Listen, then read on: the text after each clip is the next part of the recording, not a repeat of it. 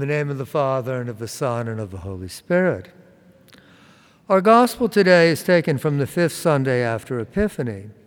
It is the parable of the wheat and the tares. A man sowed good seed in his field, but an enemy came and sowed weeds among the wheat. The man's servants wanted to pull up the weeds, but the master tells them not to do so, lest they damage the wheat.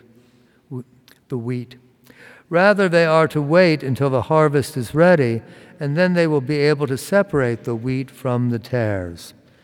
The disciples asked Jesus to explain this parable, and he told them, "He who seeds good seed is the Son of Man.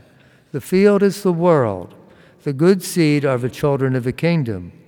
The weeds are the children of the evil one, and the enemy who sows them is the devil. The harvest is the end of the age, and the harvesters are angels. Just as weeds are collected and burned up, so it will be at the end of the age. The Son of Man will send his angels, and they will collect out of his kingdom all who cause others to sin and all evildoers.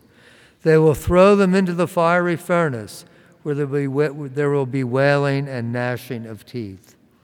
Then the righteous will shine like the sun in the kingdom of their Father. Whoever has ears ought to hear." On one level, this parable presents us with the mystery of evil. Why does the devil want to sow the seeds? And why does the master permit him to do so? Perhaps the doctrine of free will offers some explanation. God gives all spiritual and rational creatures, angels and men, the ability to choose between good and evil. But angels, being totally spiritual, can make that choice immediately, once and for all eternity. Human beings are in a different situation. We must make moral choices throughout our lives. But our choice is not finally decided until we die. A good man may forsake his ways and turn to evil, and an evil man may be converted and turn into a saint. We know that good and evil are mixed in the world and in our own lives.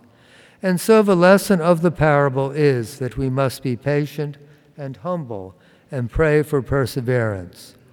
But ultimately we are assured that justice will be done, the wheat and the weeds will be separated, and each will receive its just reward. In the name of the Father, and of the Son, and of the Holy Spirit.